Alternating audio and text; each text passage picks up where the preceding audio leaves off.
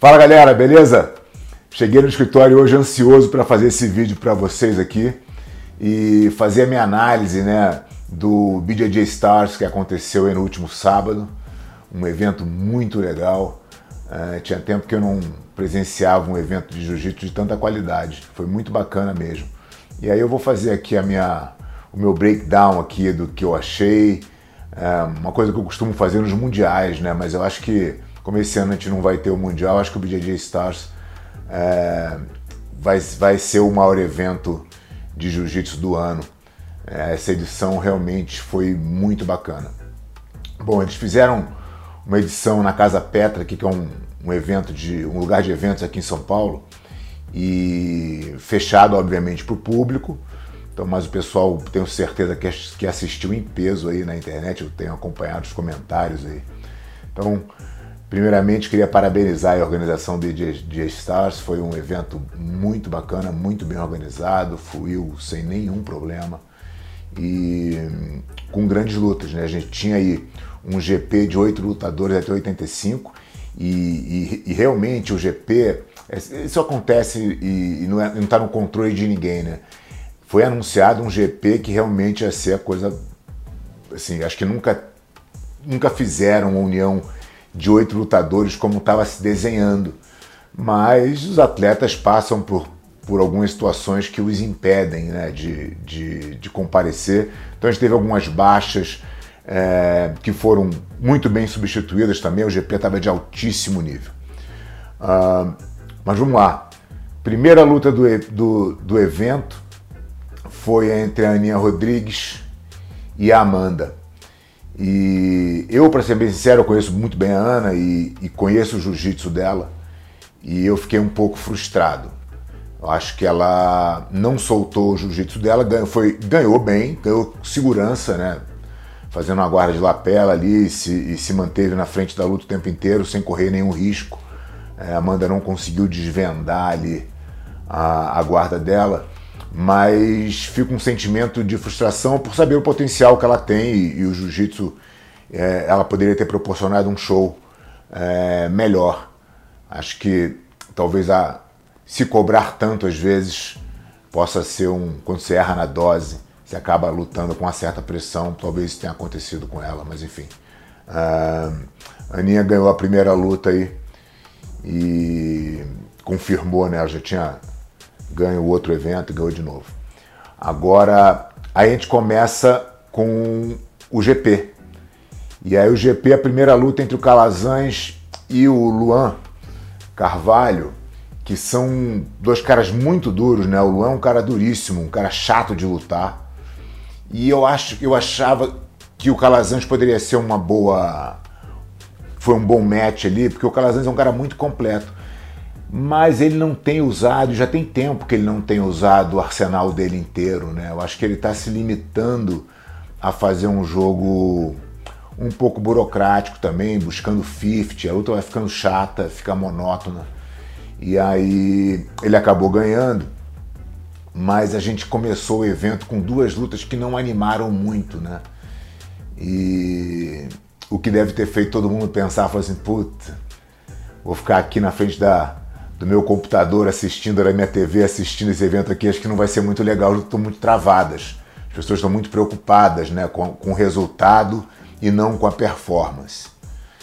E aí a gente vem na sequência com o Leandro Lo e Jaime Canuto. O Leandro Lo realmente é um cara que luta para frente sempre, né, independente de qualquer situação de temperatura e pressão, ele é sempre o mesmo. Então ele já deu uma bela movimentada aí na terceira luta. O Jaime é um cara duríssimo, perigoso, mas não conseguiu realmente segurar e conter o jogo do Lo. E o Lo passou aí para a semifinal também, esquentando a turbina aí para o que a gente viria assistir depois. Terceira luta do GP, Matheus Diniz e Otávio. Essa luta eu confesso que eu não sabia como que essa luta ia se desenrolar. São 2 competidores muito explosivos, né? Acho que o Otávio, né, é um cara muito experiente, tem um jogo muito sólido. E o Matheus se permitiu entrar no jogo do Otávio, aí realmente fica muito difícil você ganhar do Otávio ali na guarda fechada. Ele conduz muito bem a luta, ele está sempre na frente. E eu acho que ele conduziu muito bem a luta e o Matheus não conseguiu impor o seu ritmo. O Otávio acabou ganhando com uma certa tranquilidade até, embora não com uma larga vantagem, mas com uma certa tranquilidade na luta ali, um jogo bem consistente. Quarta luta do GP, Isaac e Braguinha. Essa luta, na verdade, ela não deveria estar na primeira rodada, né? Acho que esse sorteio das chaves, embora o critério tenha sido cabeça de chave e quando o Calazans entrou desequilibrou um pouco a balança, porque o Calazans é campeão mundial, e então eles levaram esse... acertadamente até esse critério tem que pesar de fato, mas a verdade é que Isaac e Braguinha poderia ser eventualmente até uma final, mas sorteio é sorteio, quem estava lá para ganhar o GP tem que ganhar de todo mundo, né? Então a luta aconteceu de primeira, uma luta duríssima, né? Como já esperado. Acho que o Isaac impôs um ritmo muito bom na luta inteira. Acho que ele foi prejudicado pela arbitragem, no sentido de que ele tinha 2 pontos e 2 vantagens quando ele caiu na 50 por cima. E ele nitidamente cede a raspagem sem a menor preocupação, porque ele estava na frente e aí o tempo ia correr a favor dele. E depois de que ele toma a raspagem e os pontos, o juiz vai e tira os pontos dele. Achei esse um erro grave da arbitragem nesse ponto. Enfim, o Isaac reverte de novo, consegue fazer uma pontuação que na verdade é discutível. Acho que ele faz uma que era clara para mim na questão da queda. Tem uma discussão ali de onde partiu o movimento, mas mesmo assim a regra dos 3 segundos em pé ali zeraria o movimento e a queda teria que valer. Não dão a queda para ele e depois dão uma queda quando ele vai para as costas e o Braguinha roda para defender. Ele acaba terminando por cima. Enfim, felizmente o resultado da luta não mudou. Acho que o Isaac de fato ganhou a luta e avançou para a semifinal. Aí a gente vem para as 2 lutas casadas que incendiaram o BJJ Stars. Tamara e Bia Mesquita. Olha, toda vez que eu vou assistir a Bia Mesquita, ela sempre teve contra a gente, né? A gente lutou contra ela em milhões de oportunidades, mas eu sempre tive uma grande admiração pelo jiu-jitsu da Bia. Talvez seja o jiu-jitsu mais completo de todas as meninas, assim, né? Pelo menos nessa última geração aí, acho que ela tem um jiu-jitsu muito refinado. E a Tamara chegou ali, franca atiradora, não respeitou a Bia, caiu para dentro, foi um lutaço. E eu acho que a luta foi decidida no refino técnico de defesa da Bia. A Tamara teve 2 situações de muita chance. Ela quase pegou as costas da Bia, né, no momento que a Bia teve que ter muita calma e técnica. E essa hora que eu falo da questão do refino técnico, acho que ela não se emocionou, ela continuou ali usando todas as armas técnicas que ela tinha, conseguiu sair de uma situação muito adversa.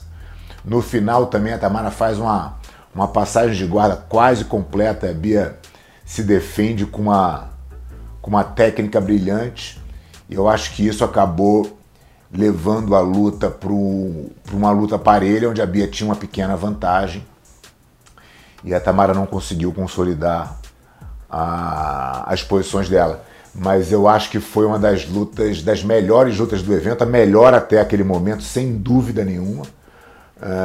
Foi um lutaço, as 2 estão de parabéns. E mais uma vez a Bia mostrou, porque é 9 vezes campeã do mundo, ninguém é isso à toa, né? Então, meus parabéns aí, fiquei muito feliz com a performance das 2, na verdade, foi um lutaço. Depois, estreia de Eric Muniz na faixa preta contra o primeiro do ranking, né, da Flow Grappling. O Vitor Hugo vem numa fase espetacular também, desde que ele recebeu a faixa preta. Ele vem ganhando de todo mundo, ganhando todos os torneios. Ele estava há mais de 10 lutas invicto aí, quando ele veio para o BJJ Stars. Fizeram um lutaço, o Eric também não respeitou, né? Lutou de igual para igual, se colocou na frente, né? Puxou o ritmo da luta.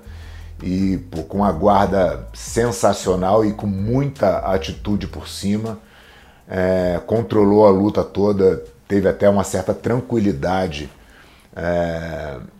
para ganhar do Vitor Hugo. Então o Eric chega aí com muita força na faixa preta, né? Com muita qualidade, um garoto muito bacana, muito respeitador, né? Acho que isso é uma outra coisa que a gente viu nesse evento muito bacana, né? Todos os lutadores entendendo o quão importante é a imagem, né, que eles passam para o público, a imagem que eles carregam do nosso esporte. E acho tanto o Vitor Hugo quanto o Eric são grandes exemplos disso aí, atletas de altíssimo nível e que se concentram em dar o show lá dentro, né? Nada de tentar fazer o trash talk ou o marketing fora do tatame, eles estão lá concentrados em fazer o que o público espera, um grande show.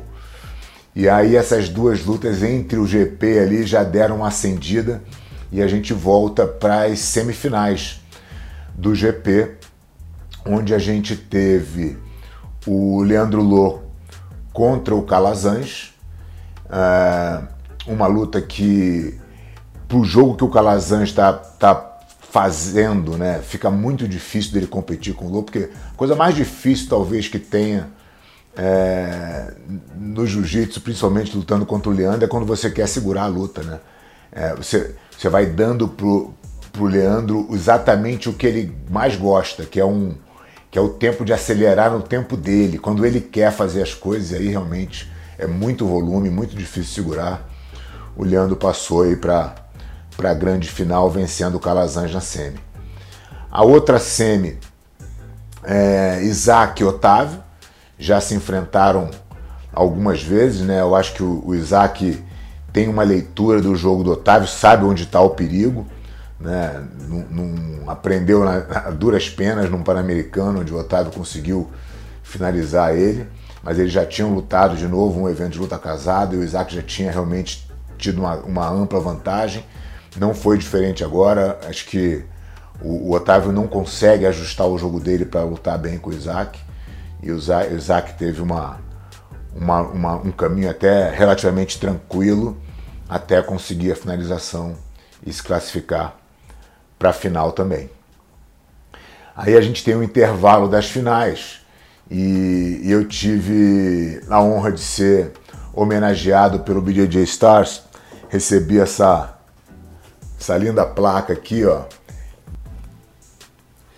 Então agradecer aí ao Maurício, ao Fepa e ao Giovanni que me fizeram essa singela homenagem aí pela minha graduação, pela faixa coral, 31 anos de faixa preta, enfim, aquela história toda que vocês que me seguem já sabem que aconteceu, né? Então, mas achei muito legal e fiquei feliz aí com a homenagem. Depois a gente vem para o último set de lutas casadas. A gente começa com Dimitri Souza e Rafael Lovato. Uma luta sensacional, talvez uma das maiores performances do Jimmy nos últimos anos. Quem conhece o Dimitri sabe da capacidade do jiu-jitsu dele, um dos melhores jiu-jitsu que a Aliança já produziu, contando com todos os grandes nomes, todos os campeões. O Jimmy realmente tem um jiu-jitsu muito diferenciado. Tá vivendo um momento muito bacana da vida dele, né, da carreira, enfim, pensando não só como professor, mas também o Jimmy hoje trabalha aqui na associação, então ele tem um dia bem cheio, né, com muita responsabilidade, com muito trabalho, mas sempre acha o espaço para treinar de forma eficiente. E tinha pela frente, cara, um dos grandes nomes, talvez o maior nome do evento, né, que é o Lovato, campeão mundial, primeiro americano a ser campeão absoluto do Grand Slam, ganhando o brasileiro, campeão do Bellator, enfim, um cara com muita história, com um nível técnico altíssimo, um cara que eu tenho um respeito enorme também, mas o Jimmy fez uma luta impecável, né? Puxou para a guarda, subiu no tempo, na primeira oportunidade que teve, enfrentou a guarda do Lovato de peito aberto ali, né, sem segurar nada, deixando o jogo fluir. Foi sensacional. Não sei ao certo o tempo, mas eu acho que deve ter demorado aí uns 4, 5 minutos até que ele conseguiu estrangular o Lovato e finalizar a luta. Fiquei muito feliz aí com a performance do Jimmy, foi muito legal. Depois Patrick Gaudio e Devont, uma luta de caras muito fortes, né? A gente sabe que tem uma explosão muito grande. A luta foi travada e é aquilo que a gente falou anteriormente. Às vezes a gente vem muito pro resultado. Claro que ninguém quer perder de jeito nenhum, mas eu acho que quando você está num evento que tenha uma pegada profissional, que é mais importante ainda que você se preocupe com o show e com a sua performance. Eu estou falando que é mais importante porque nos campeonatos normais também é. Porque no final da história, quando você terminar a sua fase competitiva, você vai ser lembrado de alguma maneira. Você pode ser lembrado por ser um cara que tenha muitos títulos, e você pode ser lembrado por um cara que fazia um jiu-jitsu sensacional. E na verdade o cara que empolga mais é o cara que vê mais oportunidades aparecendo. É mais fácil um aluno querer aprender com um cara que tem um leque de jiu-jitsu gigantesco do que um cara que ganha fazendo somente o necessário, usando muito a tática. Eu não estou falando que esse é o caso de nenhum dos dois, tá? Estou falando que foi o caso específico dessa luta. Acho que o Patrick, em particular, já fez grandes combates, né, cara? Em mundiais, aí já travou grandes lutas com Barral, com Quina. Pô, o Patrick já lutou com todo mundo. É um cara empolgante de ver. Essa luta, infelizmente, não foi. Foi uma luta mais travada, ele deu o jeito de ganhar. Fico feliz que ele tenha conseguido aí também a vitória. E aí a gente vem para a última luta casada, mais um grande gol do BJJ Stars. O BJJ Stars ele começou com a luta feminina, ele teve uma luta eletrizante da Bia Mesquita e da Tamara no meio, e ele finalizou no main event com a Gabi e com a Cláudia Duval. Cláudia Duval, número 1 do ranking da IBJJF, a Gabi é a maior campeã da história do jiu-jitsu feminino. Veio da Califórnia exclusivamente para esse evento, eles fizeram um esforço real para trazer ela. Ela fez uma exibição sem nenhum erro, né? A Gabi lutou puxando para a guarda, né? Mostrando o que ela consegue evoluindo no jiu-jitsu. Fiquei muito feliz de ver a performance da Gabi, né? Sabe, a minha aluna há muitos anos, acompanho ela desde sempre.